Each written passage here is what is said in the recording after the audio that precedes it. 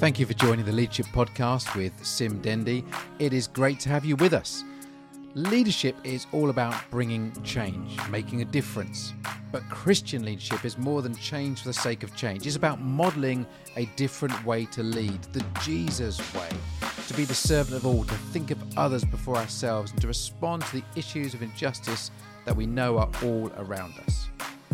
In this season of the Leadership Podcast, we are exploring leadership and justice. Yes, a big topic, but don't worry, we have some big guests for you to listen to and learn from. Before we head to this week's interview, can I encourage you, however you are listening to this podcast, hit subscribe now so you automatically get all the future episodes. And if this content is helpful to you, can I ask you to share on social media or send it to a friend so it can be helpful to other leaders out there and we can build a community of Christian leaders serving one another. Today's interview is with Debra Green. Debra is an OBE. She is the National Director and founder of the charity Redeeming Our Communities, often known as ROC, R-O-C, founded in 2004. And she is frequently asked to speak at events and conferences because she is an amazing speaker. She has over 25 years of experience in bringing organisations together towards the goal of social transformation, starting in her home city of Manchester. Since 2004, this work has expanded and she has acted as a consultant to many other towns and cities with significant results. Such work has attracted interest from public services and local authorities who are impressed by her proven track record and results achieved. She received her OBE in 2012 in recognition of her services to community cohesion. Debra has also had several books published, most recently ROC, Your World, Changing Communities for Good in 2014, or Mountain Moving Prayer just a couple of years ago. Well, thank you so much, Debra, for joining us today on the Leadership Podcast. It's great to have you with us. Thanks so much. I'm really looking forward to it. You say that now with confidence and a smile. We will see. But before we talk about things like, I don't know, the OBE, all the different events, especially the prayer stuff, your relationship with the police force around the UK, building community cohesion, so many more things, I'd like to ask the question, a bit of the, the kind of the founder origin story. Where did it all begin? Where did you go to school? What did you study? All those kind of questions. Can you tell a little bit about the slightly smaller version of Debra Green, the younger version? Yeah, definitely. I was born in Manchester in a place called Middleton. And then we moved, when I was about 5, we moved to London, to Bromley, because my dad got a job in the city. And then when I was about 11, moved back to Manchester, but onto the south side of Manchester. I was a bit of a naughty girl at school. I didn't always sit in neat, concentrating on my studies. And I remember a teacher saying to me, you are not going to pass any of your GCSEs and you're not going to achieve anything in life. And as you probably heard other people say, that can sometimes have the reverse effect, can't it? So I ended up going to college, and resat all my exams, got my A-levels, went to study for a Bachelor of Education at university because I wanted to be a teacher. So that's a little bit about me. I've got a brother and a sister. Yeah, most of my life spent in Manchester, support Manchester City. I am married to Frank, got 4 children, 7 grandchildren. Wow. But I didn't stay as a teacher. I ended up moving into leading a charity, which is actually 17 years old this week, ROC. And we were all about reducing crime in Manchester, but it sort of grew bigger than that. Yeah, so that's just a little bit about me. And we'll get into some of that conversation about how ROC started, because I think it's fantastic and its roots are amazing, and how it came out of like 17, that's incredible, years ago. But I'd like to talk a little bit more about your family, because I know you're really proud. I mean, I've worked with you a few times, Debra, and if you can talk about your children or how amazing your family, your grandchildren are, if you could, you would quite happily do that. And I love, and your children, obviously, they are amazing because you tell me how amazing they are. But tell me more about how do you be so busy as a leader of a charity, a substantial charity, and yet you find so much more time for your family, to create belonging. You never miss out those opportunities to build family yourself, as well as busy trying to build community and family for other people. Yeah, I think you've made me sound better than I am. I don't think my kids would always agree that I managed to spend time a few years ago, they put a little bit of a coup to try and get me to give up work because they wanted more grandparent time. And I thought I resisted that pressure. It's all about a balance, isn't it? I would be rubbish if I just devoted myself to one particular thing. Yeah, family is really important to me. I wasn't a person of faith until after I got married. And just shortly after I got married, I became a Christian. And I really felt that I was given an opportunity really to live a different kind of life than the one that I might have led.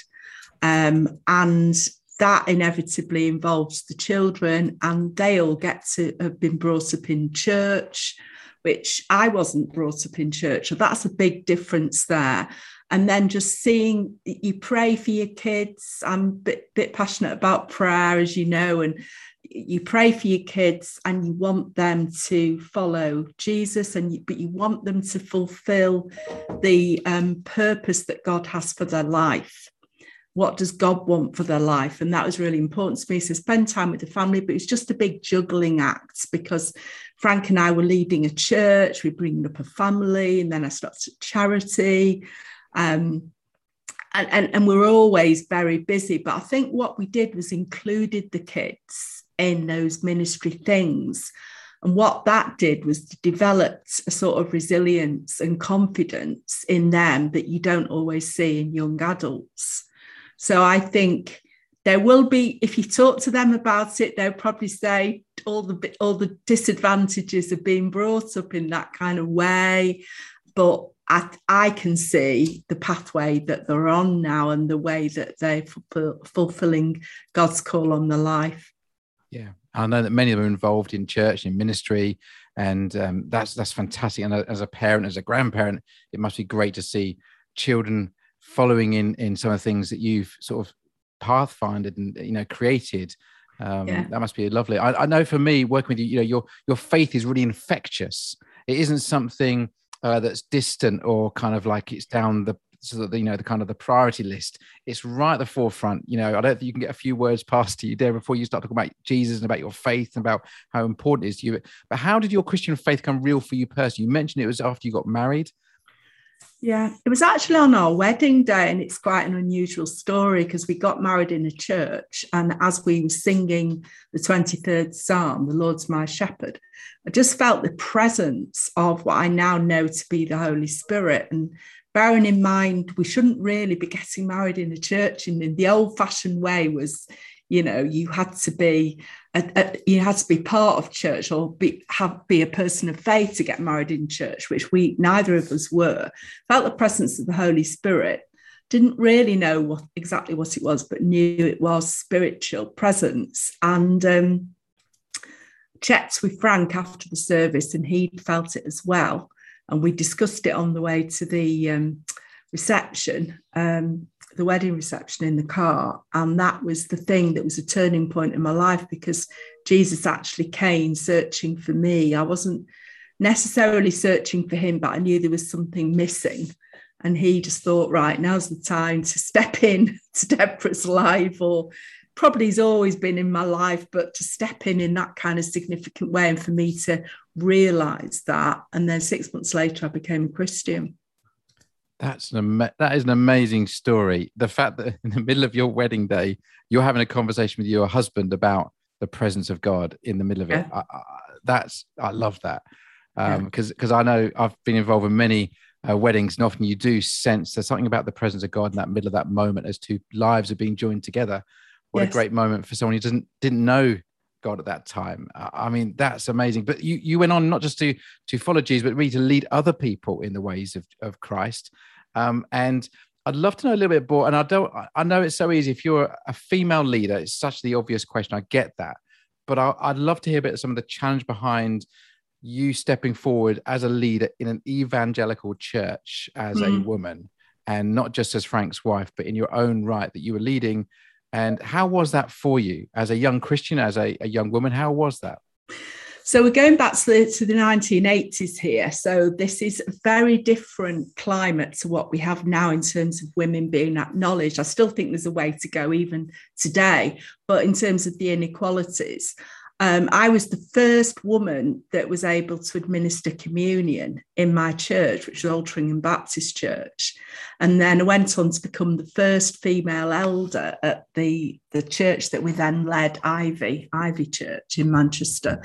And there was a 5-year battle to get the church to the point where they would say, yes, women can lead. I mean, women could lead certain things, but it was this idea of you could lead in the Sunday school, but you couldn't lead the service. And there was all these discrepancies.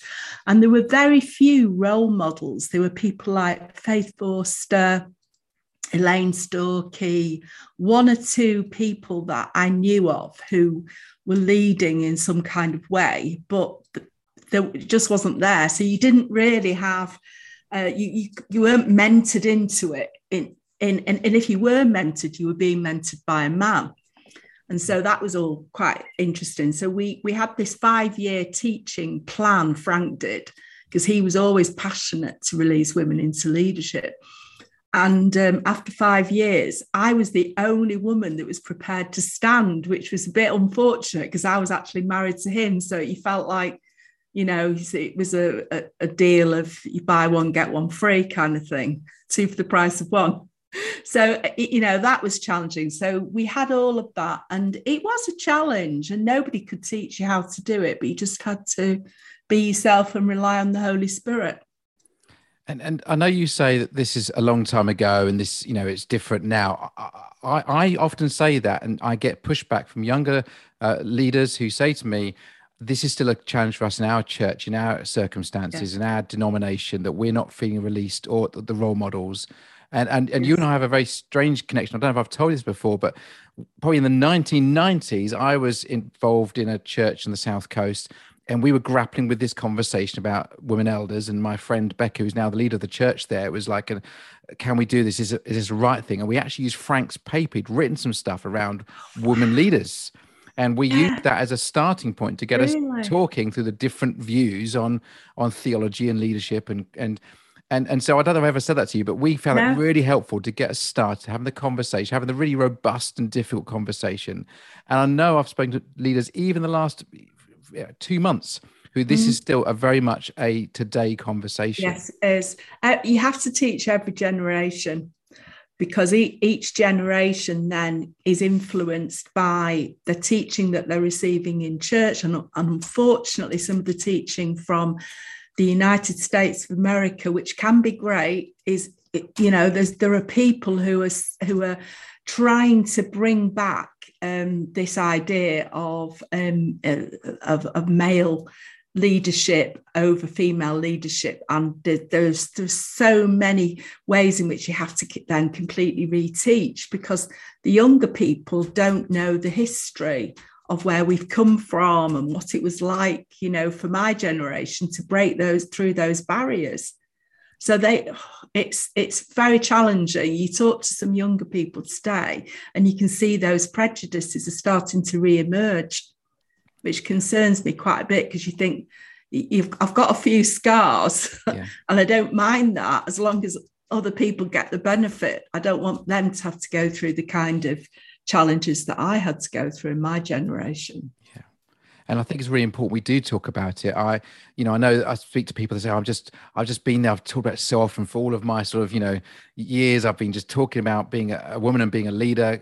Can someone else have a go now? But I think you're absolutely right. Having a role model, having someone, and this word will get connected to you a lot, trailblazer, pioneer. You are that sort of person. You always said there's a different way of doing things. And I think it needs to be heard, needs to be seen. We've worked hard at the big events we're involved with to make sure the platform is shared by people of every gender and ethnicity, so we are reflective of the kingdom of God. But we must never assume, and I've been guilty of just assuming everyone understands this is how it is. But we have to show it. We have to reinforce and reenact, like you say, every generation. Retell the story and help people. Place people into courage to do what the calling is on their life. And it might not be leadership, but the ones that feel completely inadequate and underqualified, which was certainly myself back in the day, and to say, actually, you can do it. Yeah. And I remember your husband says it to you, but that doesn't really count sometimes, because they would want to encourage you anyway. They love you anyway. But it's when the likes of people like Martin Scott, I remember him coming up to me at a conference and standing talking to me. And even then, some people wouldn't even approve of that, but standing talking to me and saying, I really think you've got a leadership gift. I really want to pray for you. And started to pray and prophesy over my life, thinking, gosh, somebody else thinks that I'm able to do this. Yeah. And people like yourself, Sim, the way that you've modelled that, where I've worked with you at Spring Harvest, it's just so affirming to sort of spur you on. Well, it's so important. I remember an experience I had, and we won't carry on this for too much longer, but I remember an experience I had. I went to a very large church in America, and I went to their pastor's meeting, and this church had like 40 congregations and a multi-site church, and we had a pastor's meetup, and I'm sitting in the room. It wasn't that long ago. I was sitting in the room, and I thought, something's odd here. I looked around. I could not work it out for the life of me what was going on. Something was just strange. And then there's this moment, honestly, no word of a lie, it's the tea break time, and a woman walks in with a tea trolley. And then I realize there are no women in this room. They are all male pastors. Wow. And for me, I think we're so weaker when we're sitting in a room having conversation about God's church, and half his church isn't represented in some way. And I just, that experience for me was a moment I thought, we cannot do that again. We can't go to that. You know, I've got a lot of time for, getting the right people in the room, but if we're not representative, then it's not a very healthy conversation. So that's right. So thank you for what you've done in trailblazing for other people to follow. And let's talk a bit more about, we want to talk about justice today. I know it's something that's really important to you. And in some ways, even what we're talking about there is an issue about justice, about making this fair and right. But how did you get involved in the area of prayer and justice? What was your was there a particular moment? Was there like a trigger point for you? What kind of happened that made you go, this is something that's really core to my belief? Well, it started with, I had a vision. I was quite a young Christian, living in Manchester, attending Altrincham Baptist, which is in the suburbs, in the south side of Manchester, a little bit, of a more middle class area. And I had this vision of connecting people together. And it was called Strong. We called it Strong Towers. And there were all these towers, and they were strong. But the problem was there were gaps in between, and there was no connectivity. The unity wasn't really a thing. We didn't have that. D.L. Moody said, I can't go to Manchester to evangelize because there's no unity. So, evangelism is not really going to be as effective. So I had this vision, and in the vision, there was a sort of sinister character riding in between these gaps, in between the strong towers, and just causing havoc. And I suddenly realised, and then I saw these walls being built, connecting the towers together, and then there was fruitfulness after that, and the enemy wasn't actually able to get to ride in and out. And I realised the Lord wanted me to start a prayer network, it became, of getting churches together to pray. As a result of that, in around 1990, and Gerald Coates actually prophesied over us the number 7, which turned out to be 7 years of prayer between 93 and the year 2000. And toward the end of that, in 1998, we started praying for the police, because we pray for schools, we pray for business, we pray media, health. And we started praying for the police, and something really touched my heart around praying for the police. And I think that's where the justice side came in, because we had this nickname, Gunchester. And I thought, I can't be Christian, live in a city that's nicknamed Gunchester and not do anything about it. So we started praying for the police. And I thought it was just prayer, to be honest, Sim. I just thought, oh, this is me being called to get churches together to pray. That's the calling on my life. That's what I'll be doing forever. And I didn't realize that prayer was just that powerful first step, and that prayer then had to become action. And in 2004, we set up Rock, which was not just praying for the police, but working strategically with the police to lower crime, to reduce. We actually boldly said, we're going to pray, but we actually want to reduce crime. And how did you go about, because my experience as a church leader is that people who love praying don't always love doing. They don't love getting their hands dirty, is probably a little bit too harsh, but, you know, almost kind of getting active in their community. And then there are those that just love serving and doing stuff, that really go, see prayer as a bit of a pain. Before we start the litter picking, we'll do a prayer. And I'm like going, you know, or the people that pray just want to pray about those who are going litter picking. And we're like going, where's the place where we go, we pray and we do?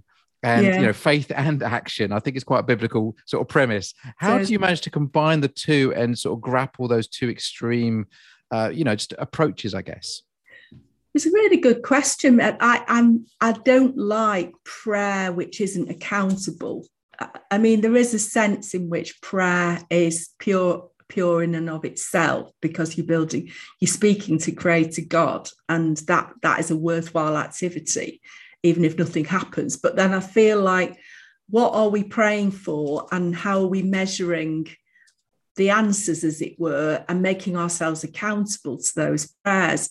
And I think it's when we started doing that in the early days, we would produce a little research document on, we're praying for schools tonight, we're talking to school governors, we're talking to teachers, and we're talking to pupils. And we're wanting to find out what some of the key issues are. So I'm interviewing the folks. It's a bit like a magazine show, prayer magazine show. And then we're finding out specific information from them about bullying, say, for example, or educational inequalities within the education system, and all a host of things. And then we're thinking, hang on a minute. So now we've got to be specific with our prayers. And then we want some kind of measure. What did God do? Which we're then recording. And that whole process changed something in me to think, well, I can't just pray. I have to, you see this in Nehemiah, don't you? So you then become the answer to your own prayers. And that whole process started in me in, you know, early stages of being a Christian. And now I'd say it's even more prevalent now than ever before. Every Friday we have a prayer meeting here at our headquarters. People come in by Zoom, people are in the room, and we want to see those prayers activated within a week. You know, it used to be within a year. It's in a week now, because things are so urgent. We've just got we've got to follow it up. Yes. I love your passion around prayer, and it's so being important and integral to your work. I mean, tell us about Rock. We need to say to others listening, Rock is ROC, Redeeming Our Communities. Tell us about, you know, I remember Festival Manchester and those kind of buzzy days of, you know, we want revival, and, you know, the Message Tribe, and, you know, Soul Survivor, that kind of stuff, all combining. You were right in the middle of that kind of, you know, kind of test bed of activity. I mean, amazing idea. Can you tell us a bit about that moment where Rock came from? Yeah, actually, Rock really came from Festival Manchester, because funnily enough, we're doing another one next year, 2022. We're doing another Festival Manchester. And so it was Andy Hawthorne who recruited me, because I suppose he really is passionate about, he's an evangelist, as people might know, but he's very passionate about prayer, and he always has been. And he often says from platforms that mission could not have happened without those 7 years of united prayer, where we prayed for him, and he had 2 members of staff back in 1993. And everyone can see how big the Message Trust has grown, and Eden, and all the community groceries and all the related things that they do now. So Festival Manchester, I was responsible for church liaison back in 2003. And I had to recruit 500 churches to be part of that festival, which I did, 519, get churches of different denominations and streams to work together, and we did the social action. And remember, social action then was quite an unheard of thing. People were ringing us up and saying, what do you mean by social action? We had to write a book about it. So people didn't really know what social action was back in the day. It's a bit like you said, Sin. Some churches didn't really see that, as part of the gospel as such. You preached the gospel and you did the spiritual piece, but social action was the social gospel. We didn't do that as well. So we did that, Festival Manchester. And then people kept coming up to me saying, how can you help us with our city? Can you come here and give us some advice about how to do this church unity piece? How do you get churches praying together? How do you do the social action? How do you work with the police? And so they said, you need to set up your own charity. So I thought, okay, I don't know how to do that. So we set the charity up in 2004. We did the launch at the Reebok, and by 2006, it had gone national. But it was all about, yes, it's about mission, but for me, mission has to include feeding people and dealing with people's social needs. And I don't think you can have revival without that. If you've got a revival where people are coming to Christ, but the crime rate is still soaring and, people are still poor, and people have to keep going to food banks, how could that be real, full-blown revival? That has to change those statistics. So, we're Festival Manchester was the start of it, and we're doing another one next year. And now people do know what social action is. Yeah. And arguably, maybe sometimes I think we need to then make sure we keep our social action pure. We're not just busy doing good. We are making sure that we are preaching the gospel. For me, we're in danger of pendulum swinging the other extreme, that we're all about social justice and we forget why we're doing it in the first place. Comments on that at all? Yeah, absolutely. I think there's a balance. I think I still see the extremes happening. I still see one extreme is we only doing a food bank because we want to get you onto an alpha course. And I think people can see through that. The other extreme is we do the food bank and we don't know what we're going to do with you next. We're not confident enough in our faith or in Jesus that he wants to come into your life, and we don't really want to go there.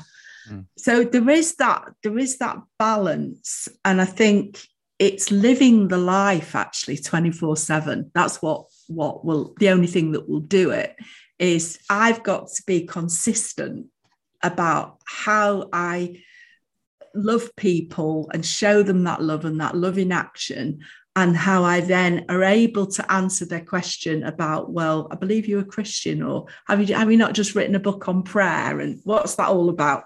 But I think I'm waiting for them to really look at that and see that in my life. So there is that balance. But yeah, we want to see revival, really, don't we? We want people to know Jesus, because he is ultimately the only one who can really radically change a person's life, like he did with mine, like he did with yours. Yeah. Oh, so good. Now I want to read a quote to you that I came across. It says this about Rock, about your charity. And the quote is this: it says, since the Rock Project opened in Bolton, the local police have reported a 75% reduction in antisocial behavior. And that's having a wider impact than just numbers on a piece of paper. Yeah. I mean, do you ever get tired of hearing those kind of statistics about the impact your work is having? No, it's incredible. I think that's one of the better statistics. I think we usually around about 45%, but that one was incredible. And that again is when people followed it up with action, and it involves working with young people, because boredom is the main cause of antisocial behaviour. And so we can complain about antisocial behaviour, but if there isn't enough for young people to do, then the crime rates are going to be higher. We go back to that. It's mentioned that I had a Gunchester, and we did the big prayer meeting where we prayed about no more Gunchester. 6 months later, we saw headline news: is this the end of Gunchester? in the Manchester Evening News, crime has fallen by 37% in the last 6 months, which was incredible because it'd been 6 months since we'd made that declaration. So, yeah, it's really important to me that we are helping the police, and the detection of crime is still incredibly important. You can't just replace that with prayer, but that the church is there to play its part in reducing crime. Now, talk about your relationship with the police, because this is a fantastic image I have in my head of you knocking on a police chief's door and saying, I'd like to help you. I organise prayer meetings. And I know that you've been doing this long enough now that the police chiefs talk to each other and say, it's okay, Debra's quite safe. But those first few times you try to persuade these hardened police chiefs who are desperately trying to, work out a way to manage crime in their, community, and you turn up going, it's okay, we've got this, we'll pray. How did some of those conversations go? Yeah, that's a really good question. I don't always tell them about the prayer at the beginning. Sometimes they find that out along the way. You say that, but I remember you did a big prayer event in Manchester Velodrome. Mm-hmm. Yeah. And you got all the police chief at the prayer meeting. So they must have known at that point they were part of something. So we invited, I think, about 20 chief constables to attend that event, and 9 of them came, which was incredible. I think surprisingly, maybe surprised to some people to know that quite a lot of chief constables have got faith. We know of a number of chief constables. Sir Peter Fahey, who was the chief constable of Manchester, for example, up until recently, was a person of faith. But they had their faith in a kind of compartment that they didn't bring into the workplace, which was a thing and still is a thing to some extent. Matt Baggett's a Christian. So we invited these, and I think the reason why they came is because by then they know the reputation of Rock. And you mentioned it before about trust. They can trust you that they're coming into a safe place and they're not going to feel exposed, that we're not going to ask them any questions that are going to trip them up, that we're going to treat them with respect, and we're going to show people that they are real human beings with hobbies and interests and human characteristics. They've got families, they hurt like everybody else, and we're going to take them out of the uniform, as it were, and just show people who they are as people. And then they, in return, the police officers, going to feel affirmed and feel, this is probably I've had officers say this to me lots of times, this is the first time we've ever been thanked. Wow. One senior police officer gave his life to Jesus 3 months after our event because he said a hard shell around his heart just melted when we affirmed them, and they got a standing ovation, and we said thank you for what you do and how you look after vulnerable people and you serve our communities. And he gave his life to Jesus 3 months later. People are real people. So it was that. But after that Gunchester headline, the interesting thing was Sir Peter Fahey then got appointed as chief constable. He'd been in the crowd that day. He'd been one of our VIP guests. And I made an appointment to go and see him. And, I'm quite a naive person. And I think that's why I get away with a lot of stuff, because you shouldn't really be trying to get an appointment to see a chief constable. But I just believe in going, asking it will be given, seeking you'll find, that whole thing. Got an appointment to see him. And because of what he'd seen happen with his own eyes around that crime reduction, and how he'd felt affirmed and how the other officers had been affirmed that day, he trusted me. He says, I actually want a strategic relationship with Rock. And it moved from being a thing of just prayer or prayer to a thing of the prayer in action. Yeah. And that's how the president, but I go into I make appointments to these places, chief constables and chief execs and these kinds of people. And I say to them, tell me what you have got on your list? You know, what is troubling you? What is causing you sleepless nights right now? Give me your top 3 or 4 things, and there will be probably a matchup of how we can help you. And that's how it all started, really. Amazing. Now, I know you're not encouraging people necessarily to knock on their their chief constable's doors, but this is where Rock comes in, is you can help that process. And tell us about, you're not just a Manchester-based charity, you're now all around the UK in various cities and towns. Tell us about the Rock Conversations, where you help to shape community around a common cause. Tell me about how that came around and how they work. Yeah, I think we've got to learn the culture first before we can walk through the door. So there will be someone within where, we have the conversation that can represent all the others and possibly have that conversation with the chief constable. But that takes a little bit of time to learn. So the conversations we've done around, we keep trying to work out how many we've done, because we've been doing them for about 10 years. We've done around 250 of them around the UK. Last week we were in Cheltenham, next week we're in Bristol, and so on and so forth. And what we're really trying to do with the conversation is get everybody together under one roof. And that in and of itself is an outcome, because people haven't met each other before. Sometimes we hear people say, lots of good things going on, but it's not really connected. It's not joined up.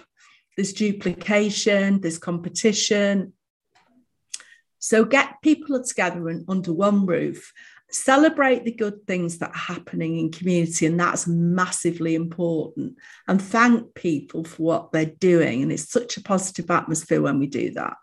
Then we do this wishing line exercise, which is quite new, where we hang up a washing line, and we call it a wishing line. And we've got yellow and green luggage labels on the table. And when on the yellow, we say, write down what you need for your project. You need a table tennis table, you need some sports equipment, you need some volunteers, you need some funding, you need a building, and put your mobile number on there. And then on the green, write down something that you're prepared to give, whether that's a building space or, finances, or you're an IT technician that can help set up the computers or whatever. And then we do a matchup on this wishing line. If you've just seen just the visual of it is incredibly powerful. And we pick out some on the evening and we get a match up straight away. So Men in Sheds, which is a project you may have heard of, encouraging men to speak together while they do a practical activity. They needed a building urgently. And the chief of fire service was there that day, and he wrote down, I've got a community fire station, which I'm willing for somebody to use. And Men in Sheds ended up getting this community fire station for free. Wow. And that's just one example of this wishing line thing that goes on. I often say, if you need a boyfriend, I can't really help you, but we can get you something practical, something tangible for your project. Having said that, a little bit of matchmaking does sometimes go on.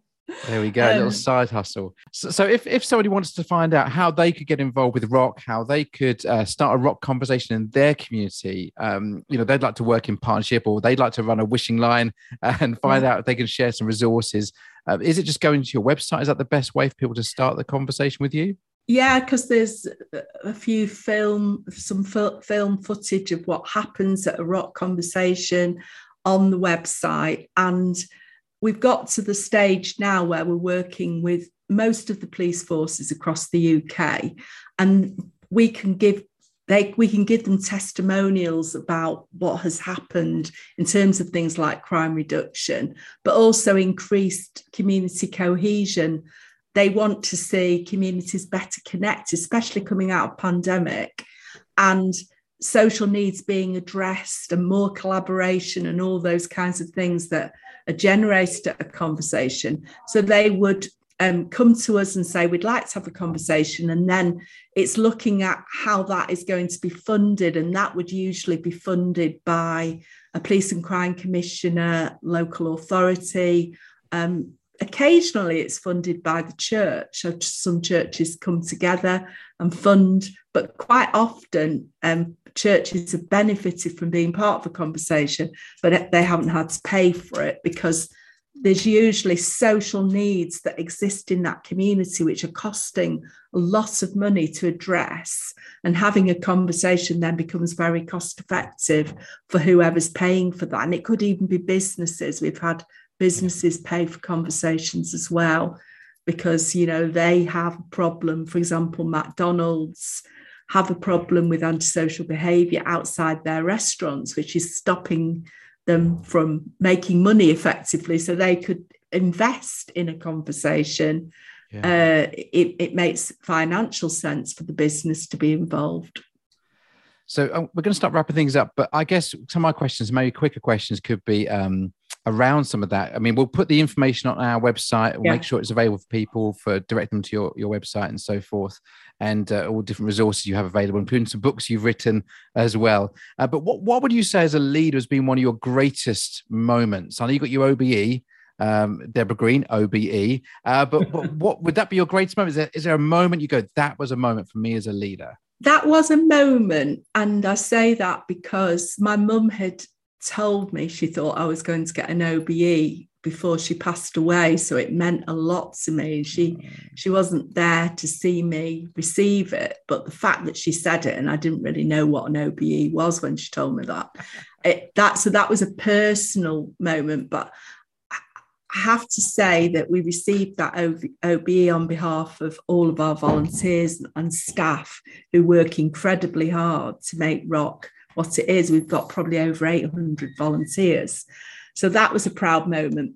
But the thing, I think why it was a really defining moment is because the doors that it's opened. And I know some people don't, when they get their letter to say they're being given an OBE, they refuse them, don't they, for political reasons or whatever.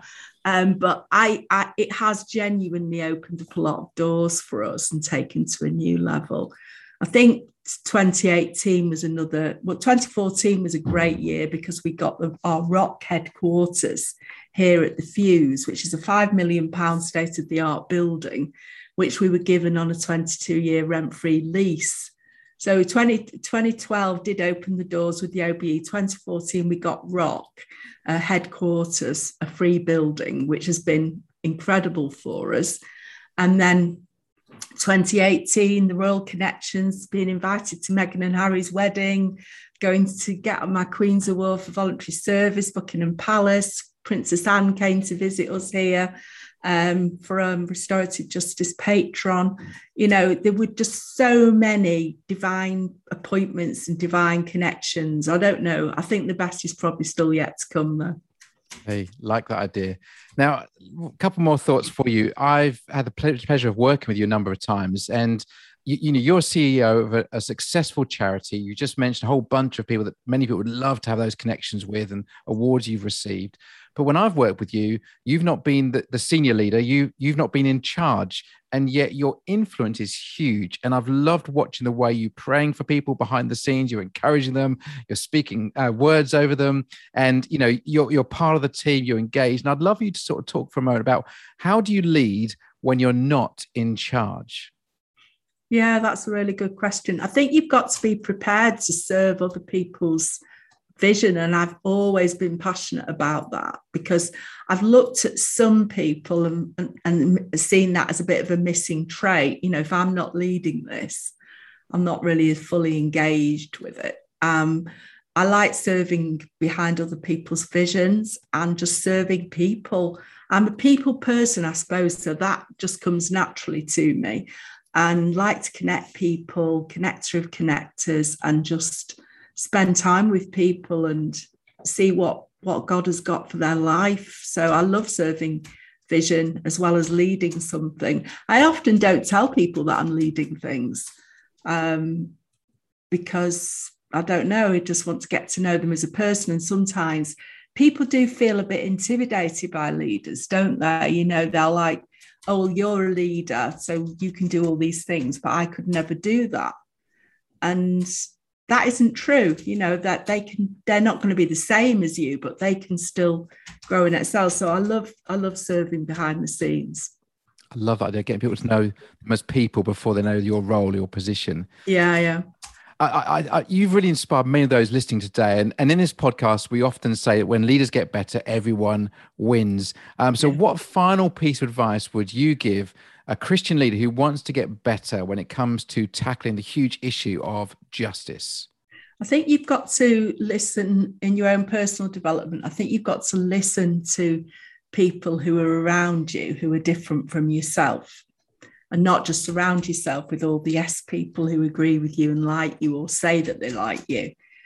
I think in terms of developing leadership in the community, I think you've got to go out of your comfort zone and learn somebody else's language. You've got to become bilingual. You've got to, and that involves a lot of listening and asking people, what could we do to help you, and not having any other motive there, no strings attached, because, kindness will bounce back always, every time. And it's your character that's the most important thing, because people get to know you as a person.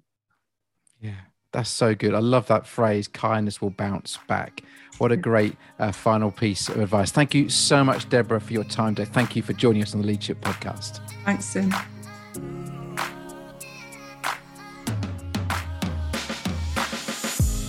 Well, what a wonderful conversation with Debra Green today. I hope you found that really helpful. If you want to find out more about Debra's work and the charity Rock that she leads, please head to rock.uk.com. We will also make sure these details, along with our other free downloadable resources, available on our website, theleadershippodcast.uk. Do get in touch. We would love to hear from you. And finally, it just leaves me to say thank you.